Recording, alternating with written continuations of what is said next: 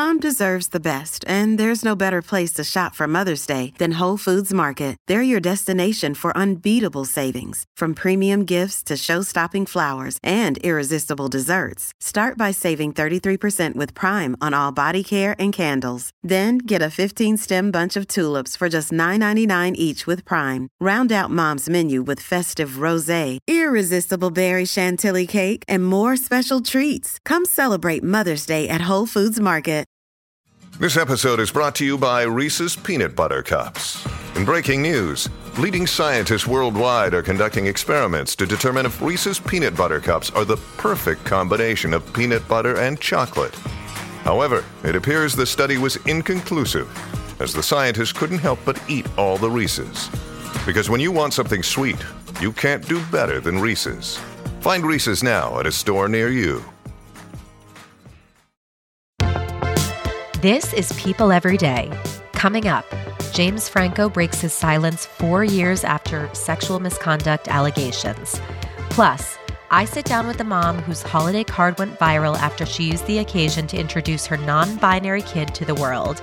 And then a chat with celebrity chef Carla Hall that will get you very hungry and very inspired to bake some Christmas cookies. It's December 22nd.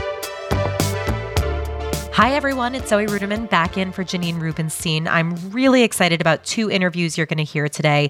One is with Jennifer Chen, a California mom who used her holiday card to introduce her non-binary child, Clark, to the world. She tells me about the beautiful responses she's getting, the brilliant advice for dealing with the not-so-beautiful responses, and what other parents in her shoes should know. Then Janine sits down with Chef Carla Hall and gets some holiday cooking ideas. But first, let's talk about some big breaking news. James Franco is speaking out about sexual misconduct allegations made about him nearly 4 years ago. The 43-year-old actor was accused of sexually inappropriate behavior by 5 women, 4 of whom were his acting students. And he appeared on the Jess Cagle podcast on SiriusXM.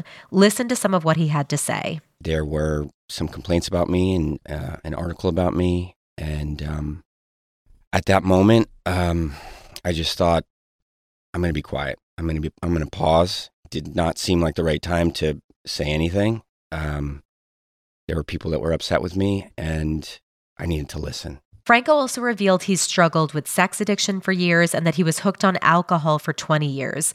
He also admitted that he cheated on everyone before his current relationship with his girlfriend.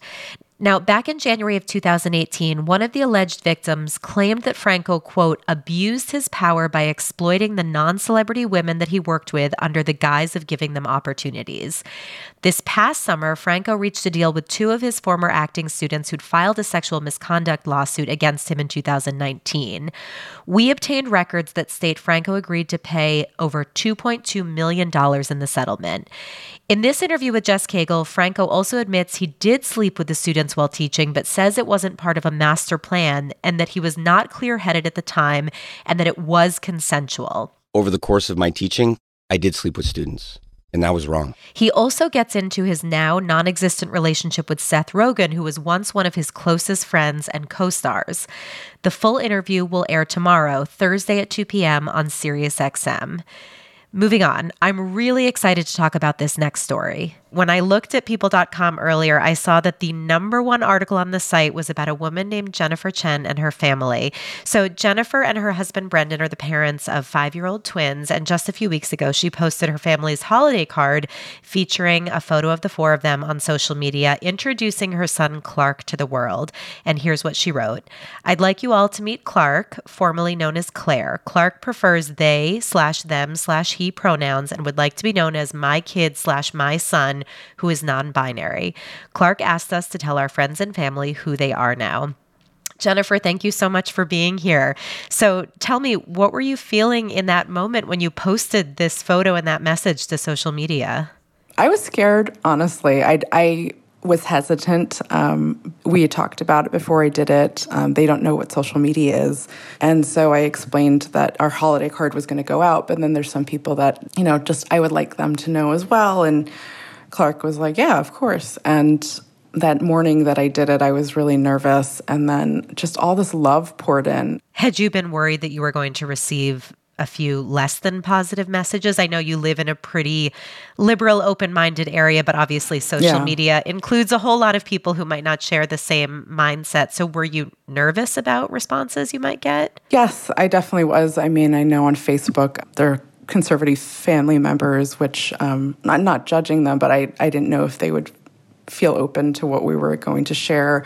On Instagram, my profile is public, so anyone can comment. And right now, a lot of people are posting some not so positive things, and I understand that. That's what I had feared, and I knew that it would come eventually. And did you read the responses to Clark, and how did they react? I actually put it on our TV so they could see the big scroll of messages from Facebook mainly, and both Chloe and Clark were amazed and so happy and just smiling. They both were like, wow, all these people care. And I said, yeah, they're happy to meet you both. And reread some of them out loud. There was like 200 comments. I wasn't reading every single one. And I imagine you're not sharing the less positive comments. How are you processing those personally? Yesterday I spoke about it in front of my kids. I didn't say exactly what people said, but I said, some people are being unkind. And Chloe actually said to me, she's like, don't listen to them. Like don't listen to them, Mom.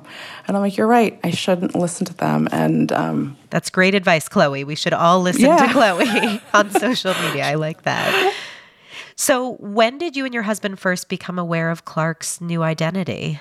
I like to tell people that it was gradual, that we said to each other, whatever, when Clark, the meltdown about not wanting to wear skirts, I said, okay, that's one step. And I said, if you don't want these anymore, just let me know. I'll donate them. I'll give some to your sister. But Brendan and I were very clear of when they tell us they want something, we'll deal with it then. We just felt like Clark would tell us when they were ready for something. And initially they didn't want to change their name. They were just like, I don't like skirts. I don't want to wear dresses.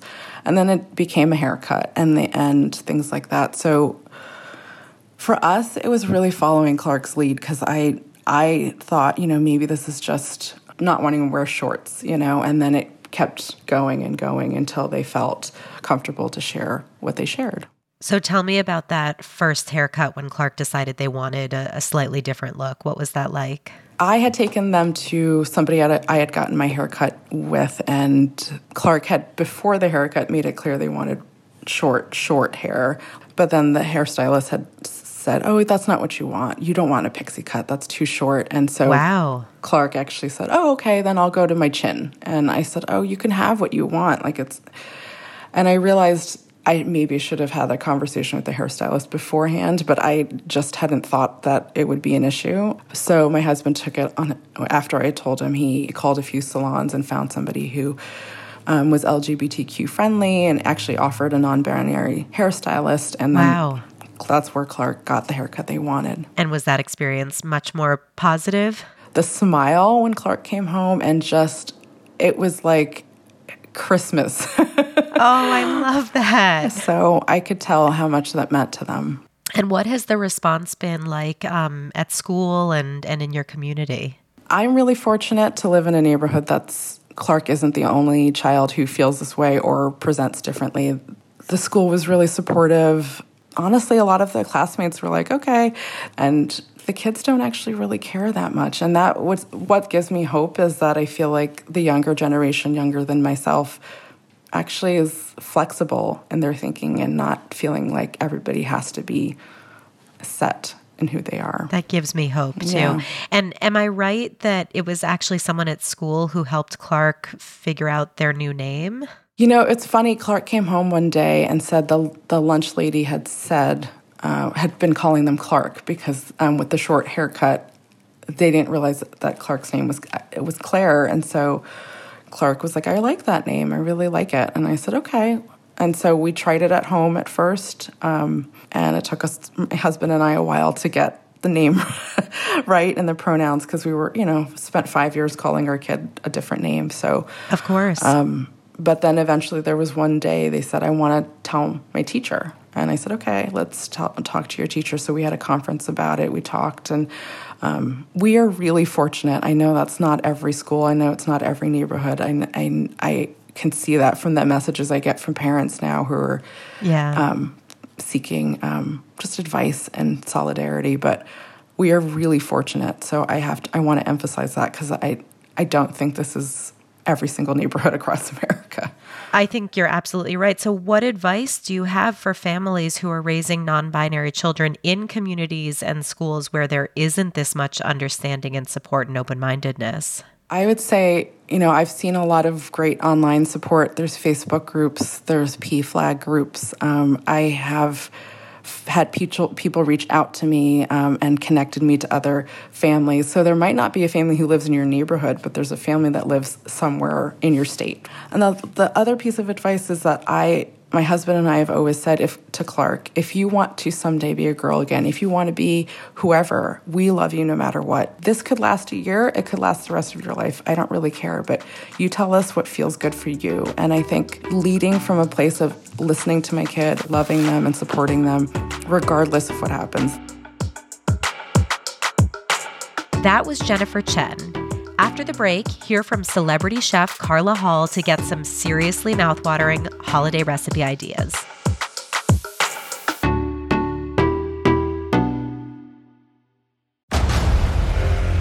Discover why critics are calling Kingdom of the Planet of the Apes the best film of the franchise. What a wonderful day! It's a jaw-dropping spectacle that demands to be seen on the biggest screen possible. I need to go. Hang on. It is our time. Kingdom of the Planet of the Apes. Now playing only in theaters. Rated PG-13. Some material may be inappropriate for children under 13. Another day is here, and you're ready for it. What to wear? Check. Breakfast, lunch, and dinner? Check. Planning for what's next and how to save for it? That's where Bank of America can help. For your financial to-dos, Bank of America has experts ready to help get you closer to your goals. Get started at one of our local financial centers or 24/7 in our mobile banking app. Find a location near you at bankofamerica.com/talktous. What would you like the power to do? Mobile banking requires downloading the app and is only available for select devices. Message and data rates may apply. Bank of America N.A., member FDIC.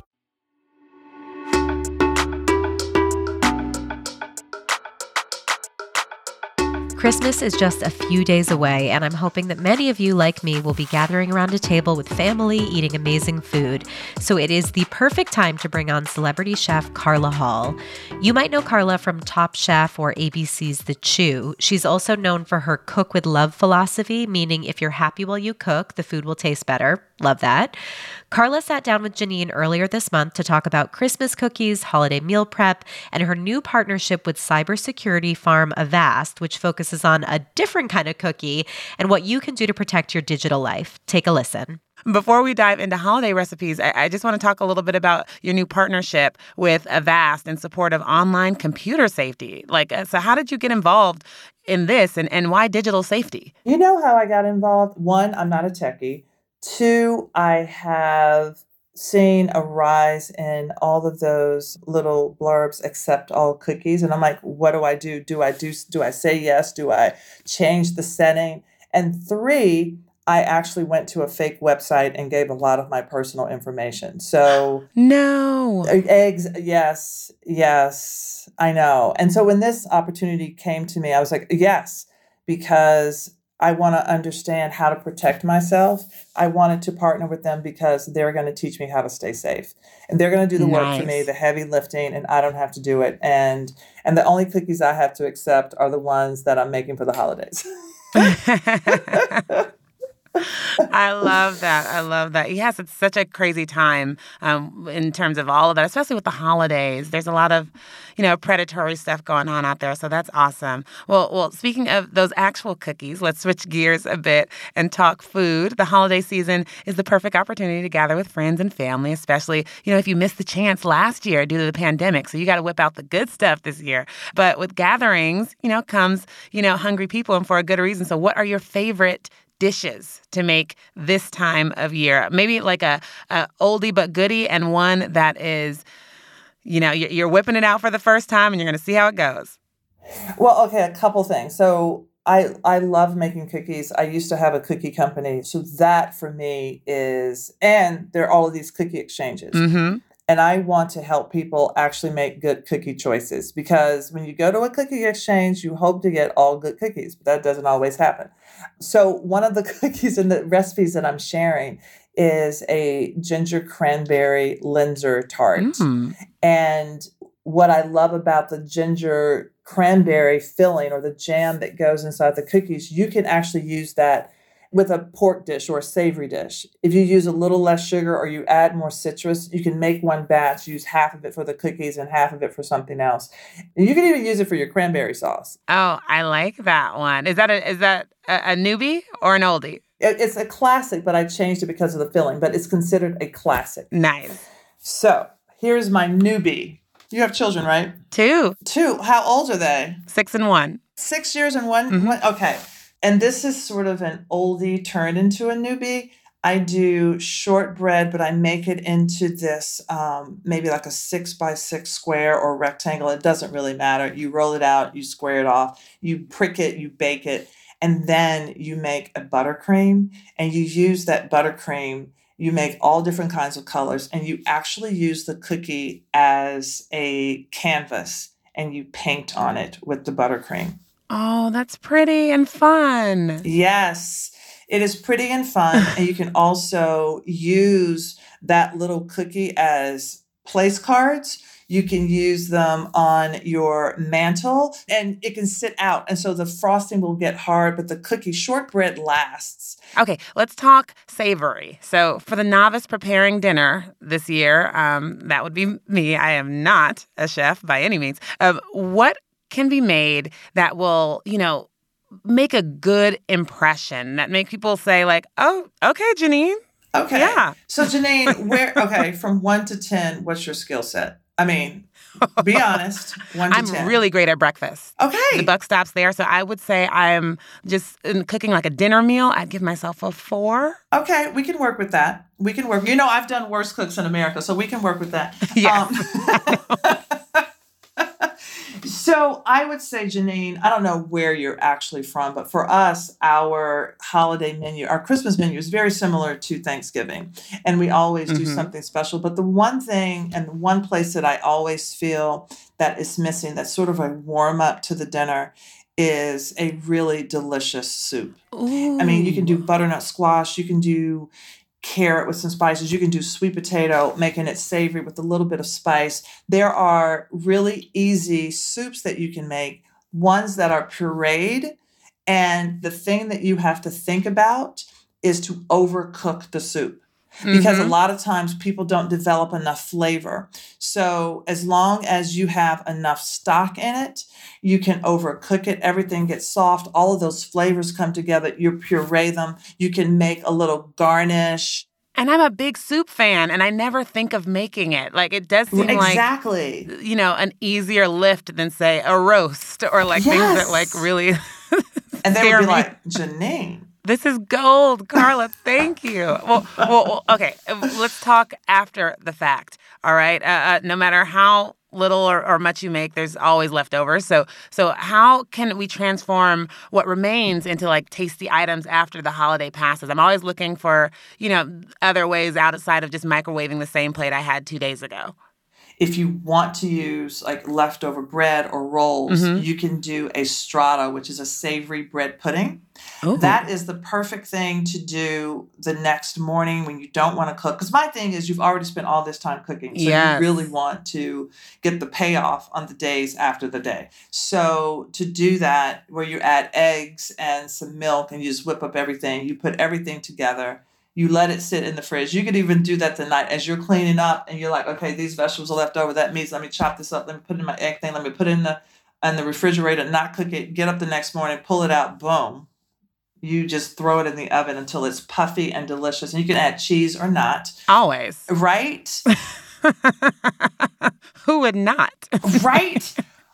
Instead of the strata with bread and the rolls, you could also put all of those with eggs into a shell. So you're making a quiche, which would be really delicious.